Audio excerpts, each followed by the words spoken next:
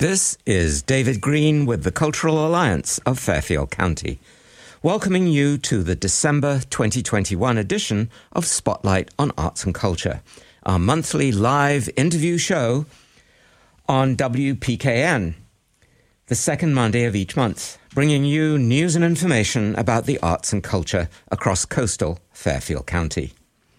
First, I want to say how great it is to be back in the studio after almost 2 years of recording our show on Zoom and mailing it in. So with these state-of-the-art studios in WPKN's new home and COVID protocols in place, it's thrilling to be back.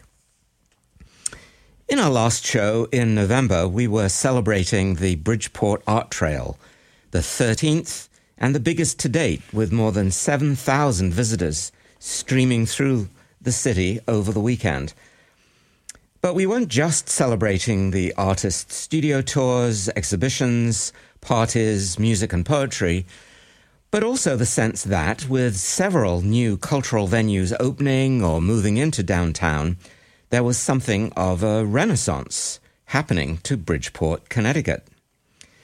This month, as we near the end of the year, always a good time for reflection, we want to dig a little deeper into this sense and ask whether, alongside Steel Point, the Cherry Street Lofts, and many more recent construction and renovation projects, what the arts and culture are bringing to a Bridgeport renaissance. With us in the studio today to help us in this exploration are the head of a construction and development company, the president of a business service organization, and the general manager of a radio station. So let me introduce first builder and real estate manager and developer Phil Kuchma, president of the Kuchma Corporation. Phil has been shaping downtown Bridgeport since 1972, with the arts very often at the forefront of his interests and concerns, and with several arts venues now clustering around Bijou Square, named after the historic theatre that Phil bought, thoroughly renovated and opened in 2009 on the centenary of its original opening in 1909. Welcome, Phil. Thank you, David. Steve DiCostanzo, as you all hopefully know, is general manager of this very radio station and has led WPKN since 2012. I should note that under Steve's tenure, PKN was voted not only Best Connecticut Radio Station for Music in 2017 by Connecticut Magazine, but also, now famously, dubbed the world's best radio station by The New Yorker in one of its summer editions this year. Welcome, Steve. Thank you, David. Good to be here and good to have you back. Yes, indeed. It's great. And welcome to Lauren Coakley-Vincent, who is just finishing, or just approaching, her 4th anniversary leading the Bridgeport Downtown Special Services District, during which time this downtown merchants group has been transformed by Lauren's driving a colorful Bridgeport campaign, animating and literally bringing color to downtown Bridgeport, a slew of public art commissions, as well as an inventory and guide to that art, and much more. Welcome, Lauren. Thank you. It's great to be here at the WPKN station in downtown Bridgeport. That's terrific. So, Phil, first I want to start with you and ask, why Bridgeport? Why did you decide to start the Kuchma Corporation, 50 years ago now, here in Bridgeport? And I guess you must be coming up on some kind of celebration next year, right? Well, thank you, David. Yes, Bridgeport was an easy choice. I had been born in Bridgeport and spent most of my life here, and having gotten to know a lot of the business people as well as people in the community, when I started my business, I needed very soon after I started the business, I needed a place to operate from, and purchased a property on Housatonic Avenue where the business actually worked from for quite a while. And then as we grew, we remained in Bridgeport for the entire time after that in various locations. As to the celebration, there are some people that would celebrate when we do retire, but I used to actually, for about the past 20 years, when people used to ask me about retirement, because it seemed to them as though I worked quite a bit in things, and did I ever think about that, I told them that my goal was 62. But they say to me now, but you're in your 70s. How could your goal be 62? And I explained to them that it was 2062. That was my goal. There we go. So that's actually the celebration that I'm looking forward to. Okay. Well, that's great. So do you remember what Bridgeport looked like in the 1970s? Absolutely. What were some of the challenges and opportunities that you Well, as most of us would remember, the 70s were not a great time nationwide when it came to the urban areas. Right. Right. Anybody that remembers New York City, by way of example, remembers a time when it was probably visually and economically at one of its lowest levels in the 20th century. But it was about the time for it to start coming back. And the reason that I thought Bridgeport was such an opportunity was many people also remember that during the 1960s, there were federal programs that were that were trying to prepare urban renewal projects. And New Haven is one of the cities in the state of Connecticut that had a tremendous amount of urban renewal projects. Bridgeport only had a couple, and one of the projects in Bridgeport was a downtown mall, which fortunately now has turned into Houstonic Community College. Right. And another was a courthouse project. But there wasn't much other urban renewal that happened here, which frankly, although a lot of people think that means Bridgeport got bypassed, I thought that it was a real opportunity because we were left with a lot of smaller, in many cases, very historic and unusual, but unusual in a good way, types of buildings. And the opportunity for me as a younger person that didn't have a lot of money to invest was that there were properties available for lower amounts of money than I otherwise would have had to have available to me. But the more interesting part of it was the buildings themselves. I really like the uniqueness of many of the buildings, and I had expected that would turn into a big plus for the city as the years came following that. Right, and today, right now, we're reaping the benefit of those as there are so much rich and textured buildings being renovated. So what were some of your early opportunities, some of the successes that you were most proud of over the years? I mean, over the 50 years as everything changed?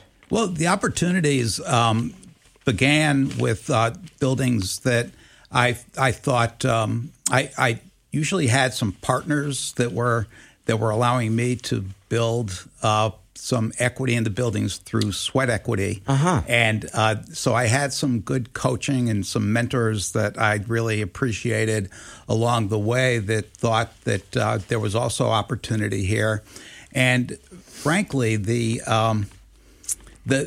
successes are really very important because those are the things that keep us pushing forward. Not every project is as successful as we'd like it to be in life, but some of the things that we've done here, including winning 2 different national appreciation awards for projects that we did. One was the renovation of a former bank building to become the Polka Dot Playhouse, which is now the Comedy Club. And the other being our more recent project where we combined a historic restoration of the Bijou Theater building with a brand new building in the one on the corner that's 84 apartments and 7 retail spaces. And one of the important things to us at that time was that building, that 125,000 square foot building that we completed in 2010 was the first brand new construction downtown in a little over 20 years.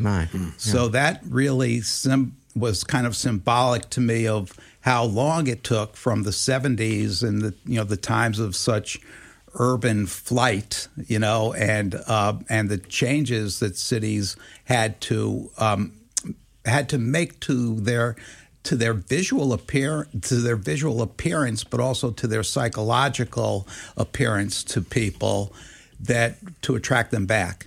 Right. And it's really been very rewarding to see now that especially with the creative economy type businesses that we have here, and some of the, I have to say that, and this is not because we're sitting in this studio, but one of the crowning achievements of the attraction here was to actually have WPKN decide that downtown was the place they wanted to be. They had, they told me that they had looked at over 27 different properties. Is that right? Yeah, we did our due diligence, that's for sure. And then when they finally decided to come here, it was actually a unanimous vote of their board. So that was a really significant sign to other people that, if it's good enough for WPKN, it must be good enough for us. So I'd love you to tell us a little bit more about the Bijou, how that happened, and that 2009, 2010. And that seems to have been like the landmark or the turning point. Well, can you tell us how you came to it? Yeah. Oh, absolutely. The family that owned the building that the theater was in, it was a very interesting story. And I know we don't want to take a whole lot of time with history, but the family that had owned it since the 1920s. And their two daughters, who were at the time we purchased the building in their 70s, were the operators and owners when we bought the building. And I think that had that building not been owned for such a long period of time by one owner, right, it probably would have become a retail space or a drugstore with some spaces above it. But fortunately, it didn't. They had some wonderful years there for decades, and they suffered through a little bit of less fortunate years in between. And they had been talking with me for quite a while about, what could we do to the building or how could we change it? And they finally decided that they just had to sell it. And an offer came along to them actually from a church that wanted to buy the building and turn the building into a church. And fortunately, the zoning department didn't allow them to. And I'm not saying that because I don't like churches. We had, downtown, frankly, has a long history of many churches being downtown, and there's still a few places of worship here now. But that made up my mind that I had to act, and I made a proposal to them to purchase the building because we couldn't let a building that is actually documented as being the oldest building in the United States that was built as a vaudeville house and movie house that has never been anything but a movie house and live entertainment space. We couldn't let that designation just go. Right. Plus, it has a beautiful streetscape. I mean, the brickwork is absolutely astonishing. Fabulous. So we didn't want to lose that. Fortunately, we were able to restore that, as well as some things like the proscenium that surrounds the present screen and small stage that's there. And we had to make it economically feasible and attractive from a perspective of being able to work. So we had to reduce the amount of seating from 550 seats to just a little over 200. But all of those improvements to the interior part of it didn't have to cause us to change anything on the outside. As a matter of fact, when we bought the building, it was painted white over most of the decorative brick that you see there. Oh, my goodness. Yeah. And a lot of people didn't even know what was there. But you did. So just following up on that, again, reviewing your experience in the city, do you have any comments on how arts and culture has shown itself over the years? How's it changed? It's difficult to go all the way back, I know, but any notable shifts in how arts and culture has shown up in Bridgeport? Sure. I think that the one thing that many people don't have any knowledge of is the fact that when when corporations are interested in a community for location, one of the things that's always near the very top of their list is what kind of culture and art exist in those cities or in those neighborhoods. Yeah, that's a good point. And that, you know, a lot of people wouldn't think that that's as important to them, but it really is. It truly is.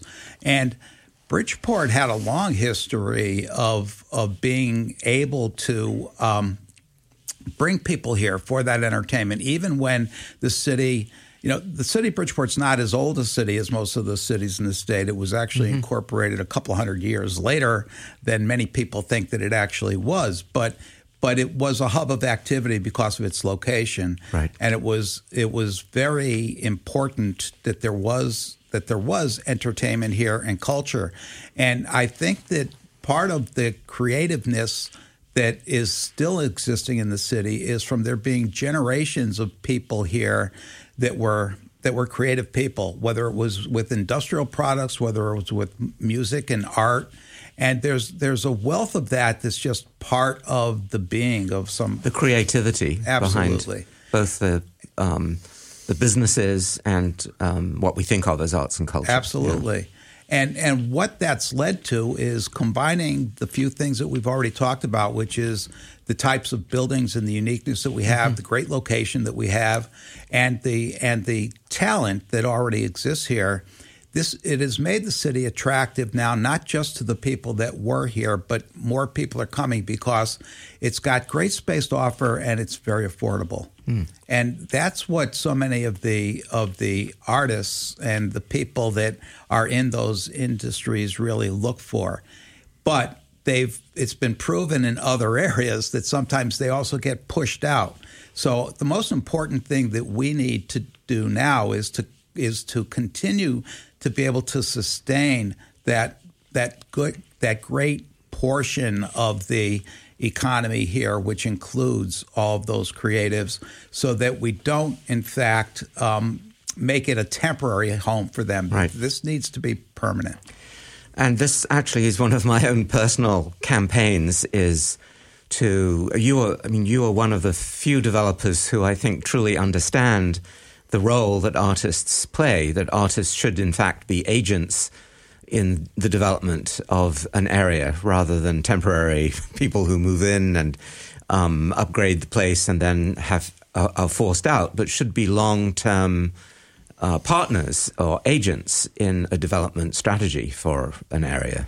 That's absolutely true, David. And, you know, we've been fortunate over the years that through different ways we help to support the people that we're trying to, in fact, keep here. And we do that by offering rents many times that we are lower than we would otherwise be able to achieve from other types of tenants. We try to support the artists by having their murals and their work around us and in our buildings, and to work with the organizations such as the Cultural Alliance to be able to find ways to be any type of an asset to that art and cultural community. That's great, and we're certainly blessed to have you in our midst. If you're just joining us, this is David Green with the Cultural Alliance of Fairfield County and our December 2021 edition of Spotlight on Arts and Culture, a monthly interview show on WPKN 89.5 FM. Today, our subject is the arts, culture, and the future of Bridgeport.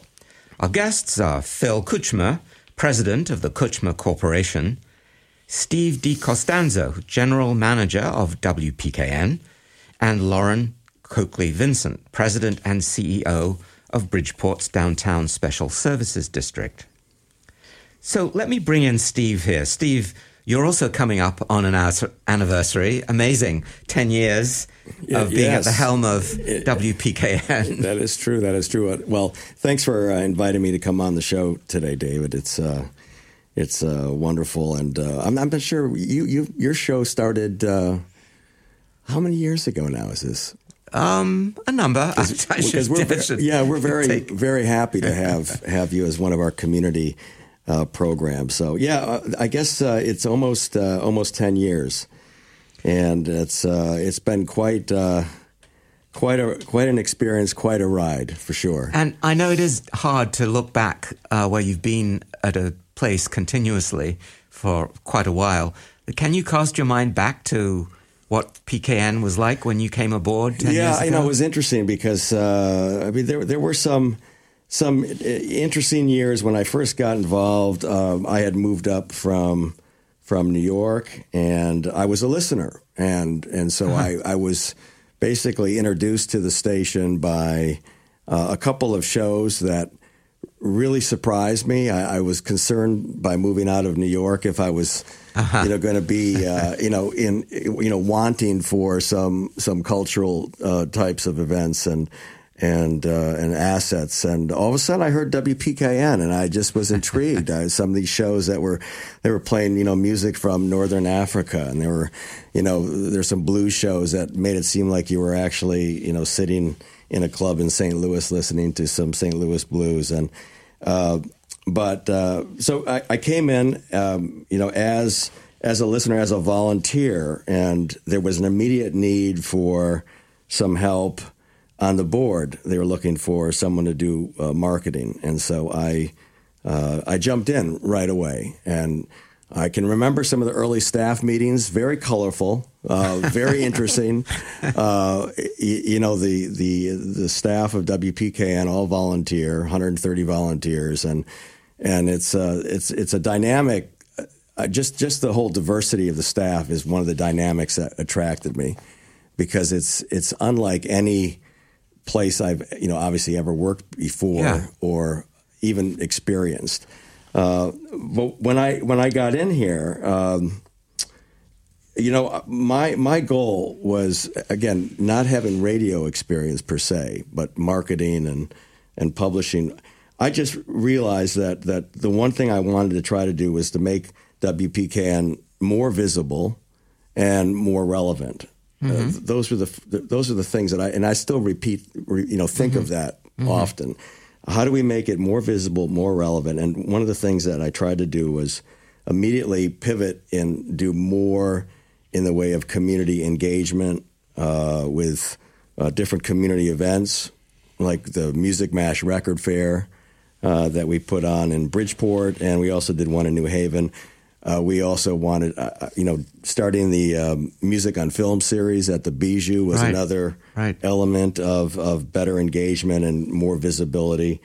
We've created an environmental film series as well. And also, one of the things that we tried to do, which, when I think back 10 years ago, we were not necessarily that tight or engaged with a lot of the cultural organizations in terms of doing like media partnerships. Right. You were more of an independent. We had our own kind of thing going musically, but we really, I think strategically, we wanted to reach out and either have media partnerships or underwriting relationships with some organizations like the Ridgefield Playhouse or the Quick Center for the Arts, College Street Music Hall, FTC, Side Door Jazz, so large and small cultural organizations. And so that's changed. I think fundamentally that's, for us, that's something that I've tried to consciously do more of.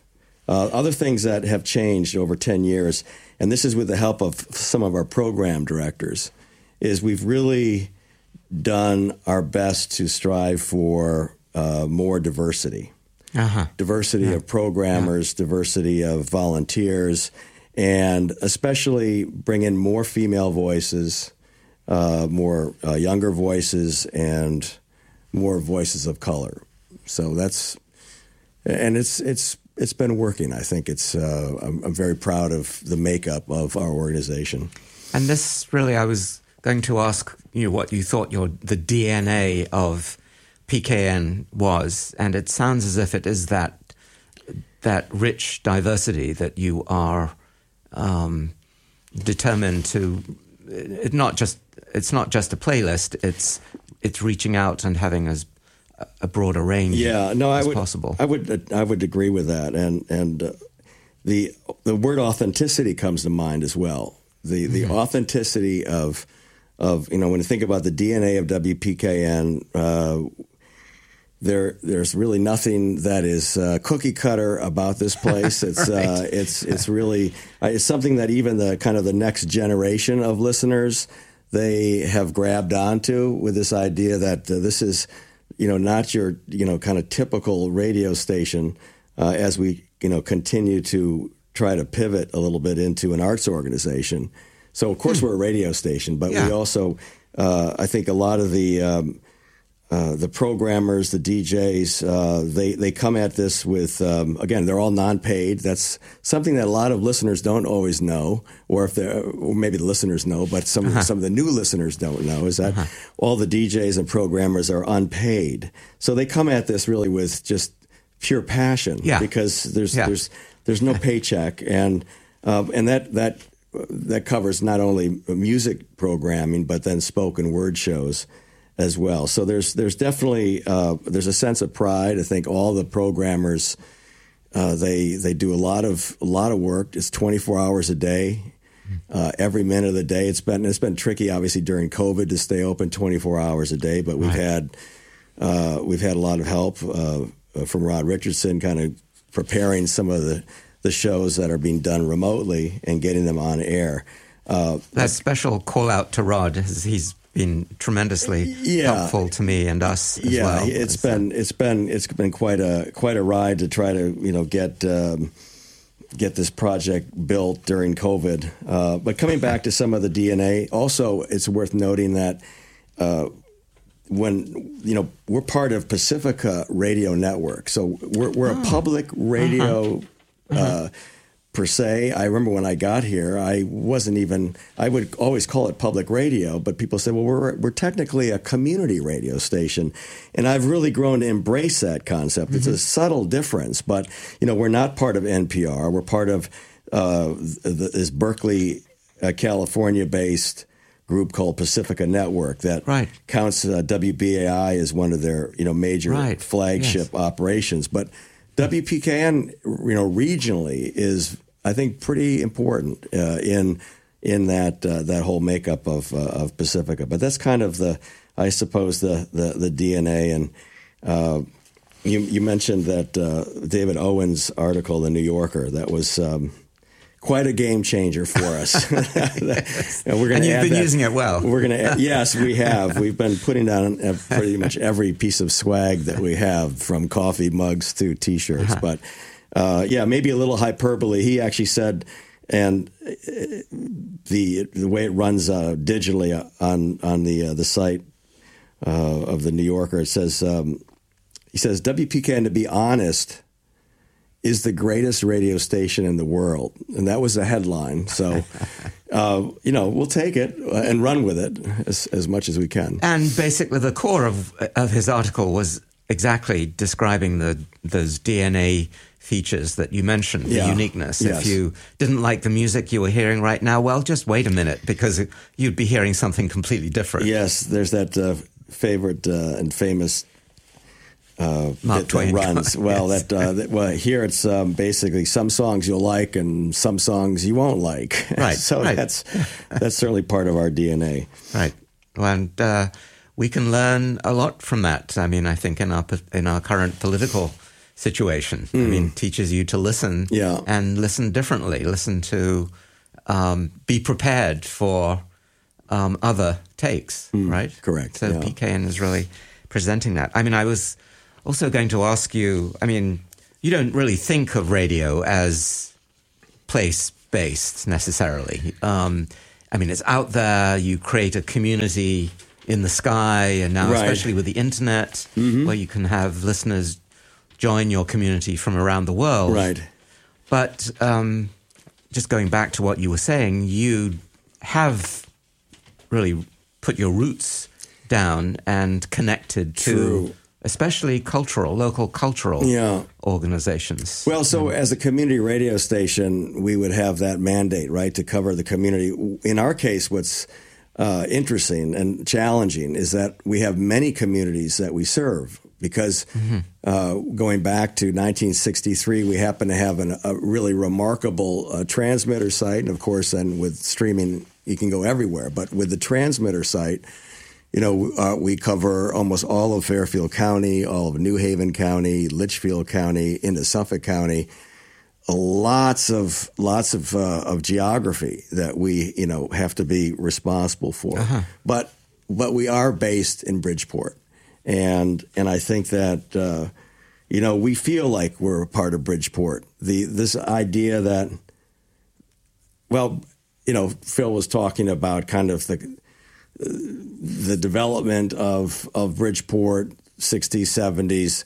It's always been, of late, a little bit of an kind of a classic underdog story, and WPKN has been that way as well. Really, this sense of the challenge of being a freeform community radio station. It's not just one genre. That might be easier if we were just one genre, but it is that idea that we have a very expansive palette of music and programming. But in terms of being in Bridgeport, I think the place is important because we all know around this table that there is just a palpable sense of this like swelling of artistic energy in Bridgeport. I was looking at from the Bridgeport Art Trail, the dedicated large spaces that are given over to creatives, in this city. And it's just amazing, from Metro Studios, brand new, American Fabrics, Knowlton, Reed's Art Space, the Arcade, the Nest. I think it's unique in the amazing. State to have, as many spaces like that. Yeah, so, that I think definitely informs us as well. And I think if we were located somewhere else, we would maybe sound a little different, Right. And just to finish up, it seems that the culmination or the reach of your DNA is this move into the Bijou building. Tell us a little bit about how that move feels to you and what the promise for the future is. It was what an amazing process. It's been a total game changer to be here in Bijou Square, downtown Bridgeport. It's being at UB, it was a great run. We were there since the early 60s, and then through a lot of different administration changes and changes in ownership and essentially, there was always a little bit of confusion, a little bit of misbranding as to where are we? Where are the studios? Behind the university walls. Sometimes it didn't feel like we could really get outside of those walls and engage, the communities. That's that visibility issue. Yeah, the visibility and was it student run? Were we funded by the university? Just a lot of misperceptions, and so coming downtown has been just remarkable. And I there's a gentleman sitting just 5 feet from me who played such an important role. That's Phil Kuchma. We could not have done it without Phil and his incredible knowledge base of so many things besides construction, but construction was pretty damn important because as far as skill sets are concerned, 130 radio type of people are not necessarily going to be able to negotiate a lot of heavy duty contracts, and it's been wonderful to be here, and the promise of kind of working collaboratively with all the creatives in Bridgeport and some of the nonprofits that are right here is just presenting just a wonderful future, I think, for us. Right. It's great to sense that new era beginning for this wonderful radio station.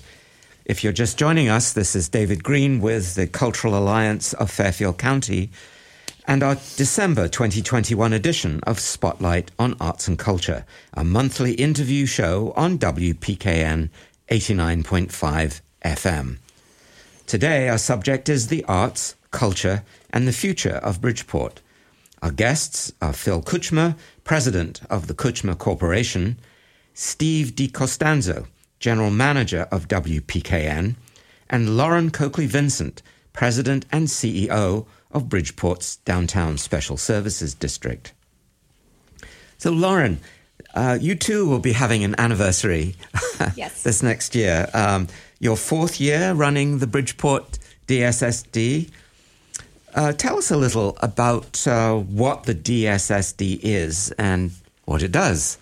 Thanks. The Downtown Special Services District it really focuses on businesses, the commercial corridor, and creating a vibrant environment for businesses to thrive. So sometimes when people hear Downtown Special Services District, they think anything but businesses, but that's Right. what we're about. So surprise. So we really focus on making the investments and supporting the programming that makes downtown Bridgeport a vibrant and exciting destination.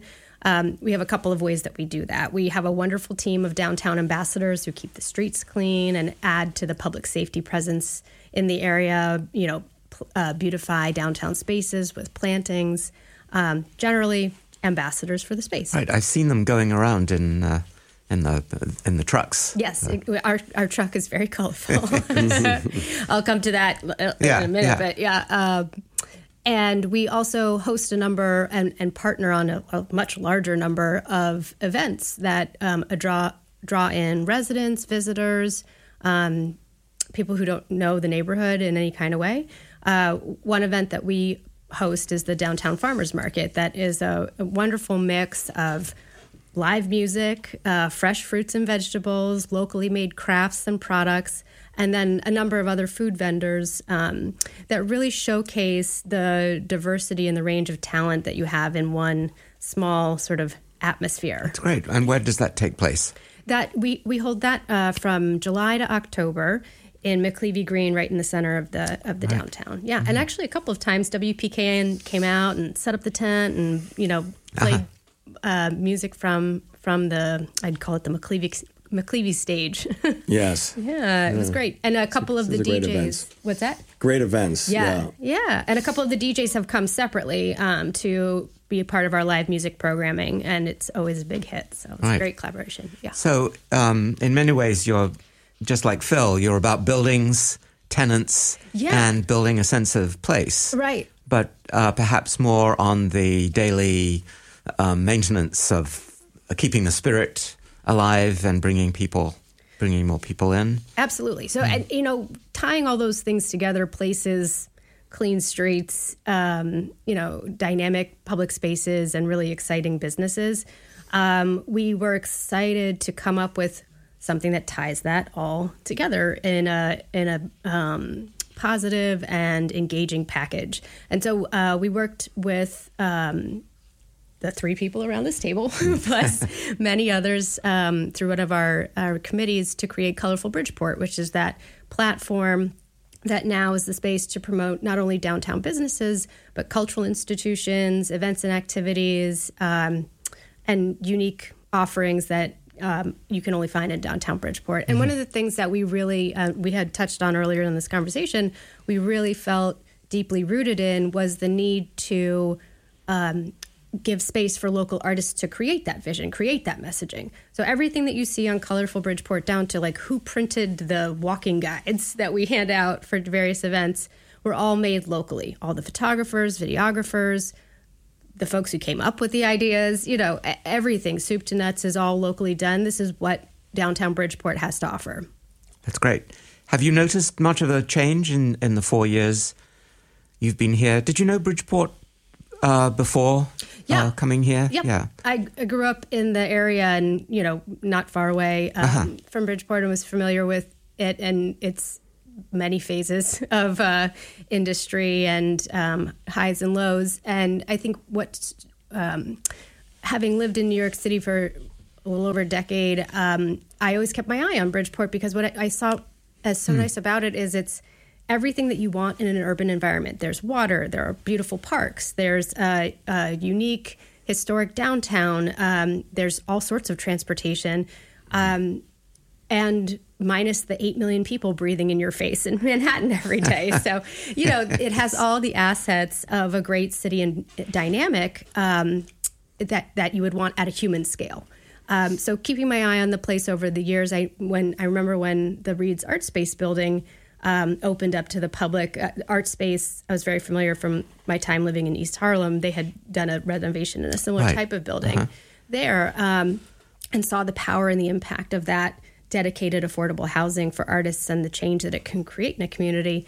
So I always kept my eye on Bridgeport, and then a couple of years ago, about 4, felt like it was time to come back home and be part of the effort and the conversation around how to economically develop a neighborhood and a place in a city in a way that's more equitable than we've seen. And I mean, New York is a wonderful and terrible example of development in many different ways, and not always benefiting the people who have invested in the community long term and have really been there through all of the eras. So I think it was really important, and I feel very privileged to have a very supportive board of commissioners who believe in that vision too. They believe in, investing locally and growing together. And I mean, Phil is definitely top of that list, but there are others. I'd say it's a very supportive environment. And then, David is on the special events and marketing committee. We have great partnerships.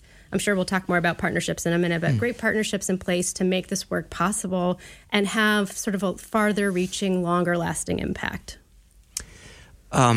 Just one observation. Now, both Steve and you, Lauren, have talked about being in New York and then sort of seeing Bridgeport, being aware of Bridgeport on the horizon, and then making the move. And that's a story I hear a lot from people who decide to give it a try and just find it a more quote unquote human. The quality of life overall seems very, very much higher, and now, of course, with the COVID exodus from New York, we're seeing even more. I also wanted, George, to ask you, in any of your previous positions, whether the arts were one of the tools in your toolkit. Were you just aware of how the arts can be used to stir things up, bring people together, create more of a sense of energy in the streets? Yes, definitely. Immediately previous to coming back home to Connecticut, I worked for the Department of Small Business Services in New York City, and had exposure to many different types of entrepreneurs in that space, and seeing the intersection of tech and craft and micro manufacturing was really inspirational to see the many manifestations of creativity.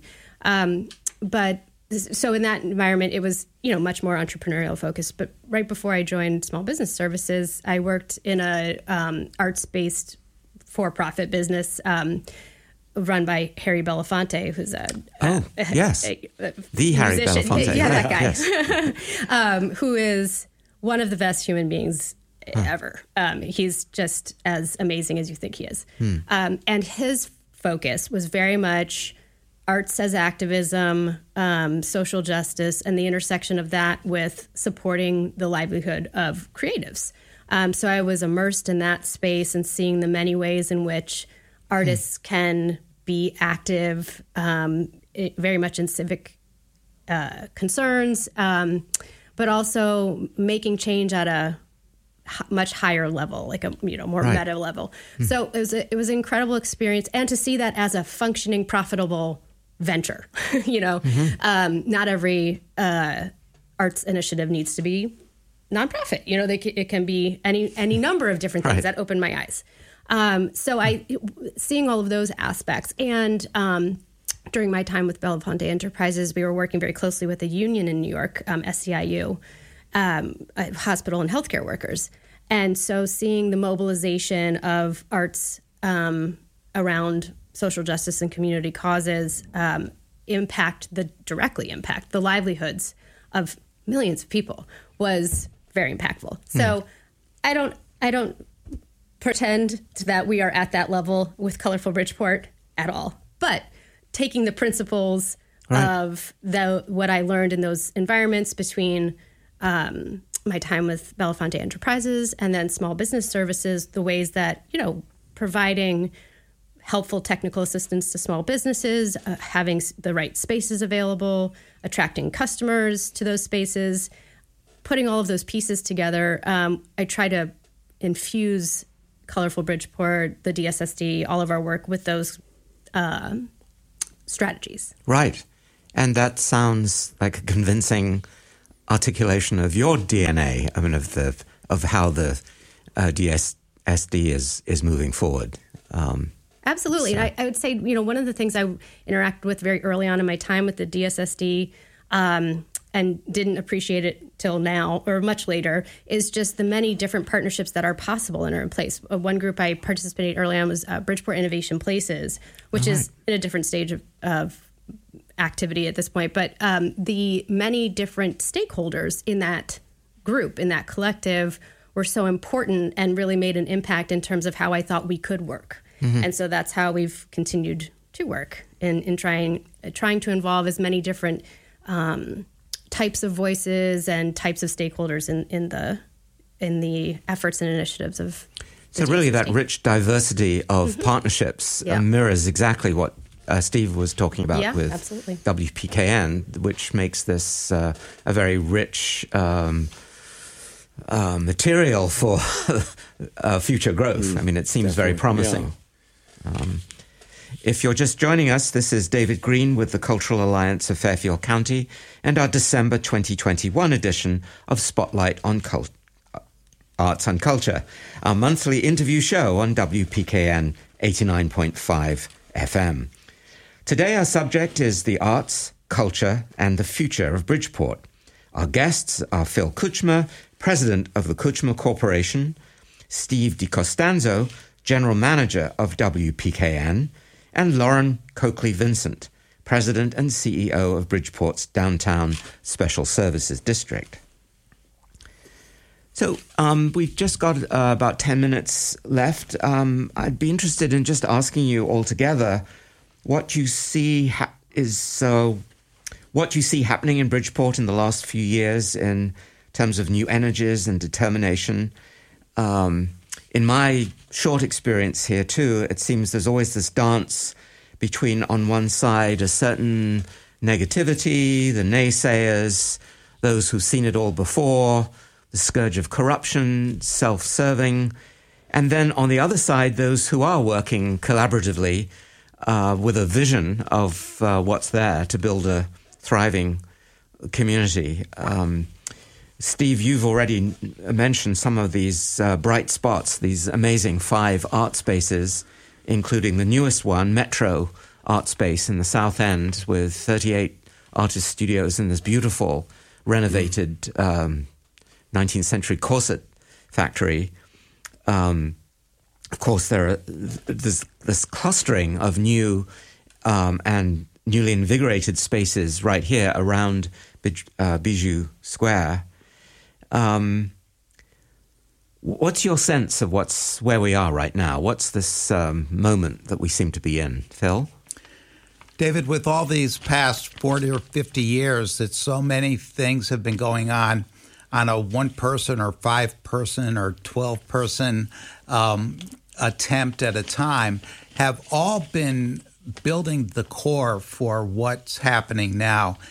And as is with many things in life, some things don't become as apparent to other people or as believable to other people as something more, in their minds, more significant or more specific happening. And what you see in Bridgeport today that's different than it was 20 or 30 years ago is, it started with the ballpark and then the arena, but now with the amphitheater, we talk about the ones and twos of us that put things together to try to make this an attractive place.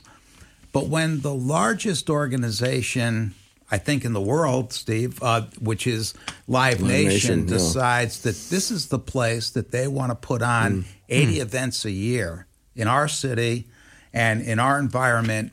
That's a show of confidence. Absolutely. And, that confidence is not just confidence to the people that become their guests at those entertainment venues. That's the confidence and frankly the validation for all the artists and creatives that have known this for a while and are saying, we're willing to be here and we're willing to invest here, and we want this to be our community. And those kind of things, and that's why I mentioned earlier that WPKN was so significant in its decision to be here. Those things can't be replaced with just dollars on advertising and changing people's minds. Those naysayers that we talk about and things, they exist. There's no question about it.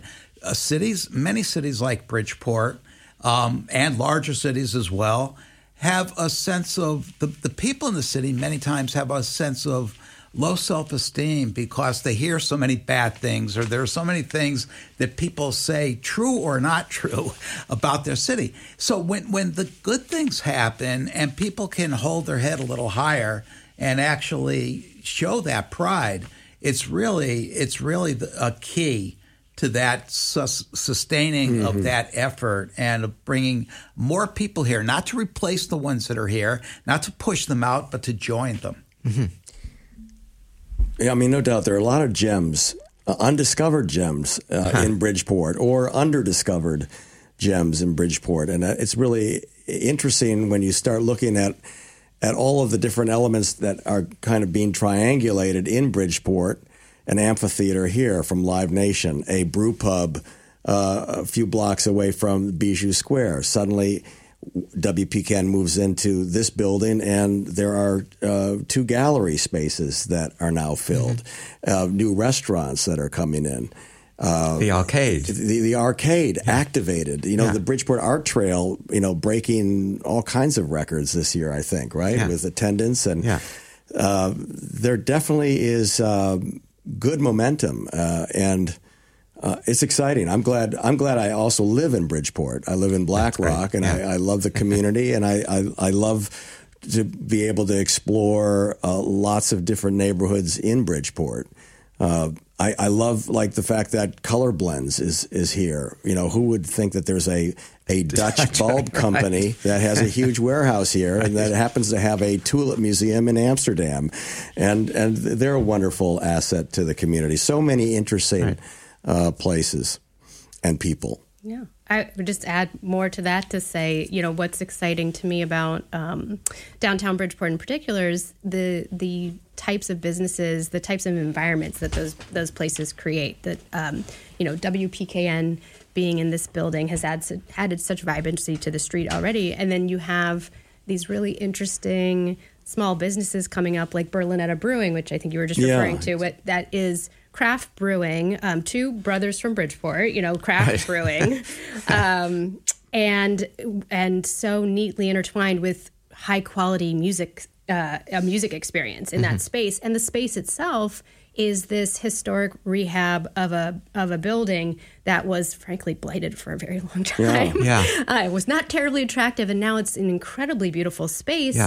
Residential mixed-use building with this dynamic business downstairs, and you have that deeply rooted Bridgeport type business paralleled or in the same space as a Grill 2, which is a seasoned operator from New York who came in and just transformed the corner. I mean, that was such a dead zone right there at the corner of John Street and Broad Street for my entire time with the organization.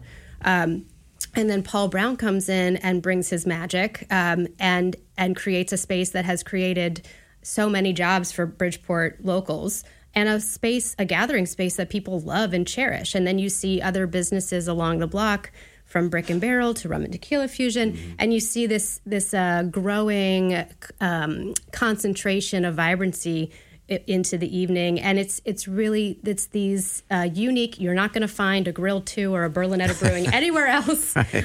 Spaces that really draw people in, and it's wonderful.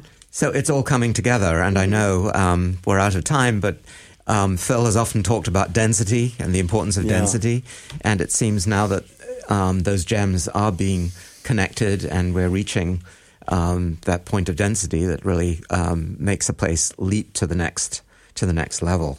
So thank you all for your thoughts and for your continued activity in building Bridgeport up, making it the thriving city we know it to be. This month, our subject was the arts, culture, and the future of Bridgeport. Our guests today were Phil Kuchma, President of the Kuchma Corporation, Steve DiCostanzo, General Manager of WPKN, and Lauren Coakley-Vincent, President and CEO of Bridgeport's Downtown Special Services District.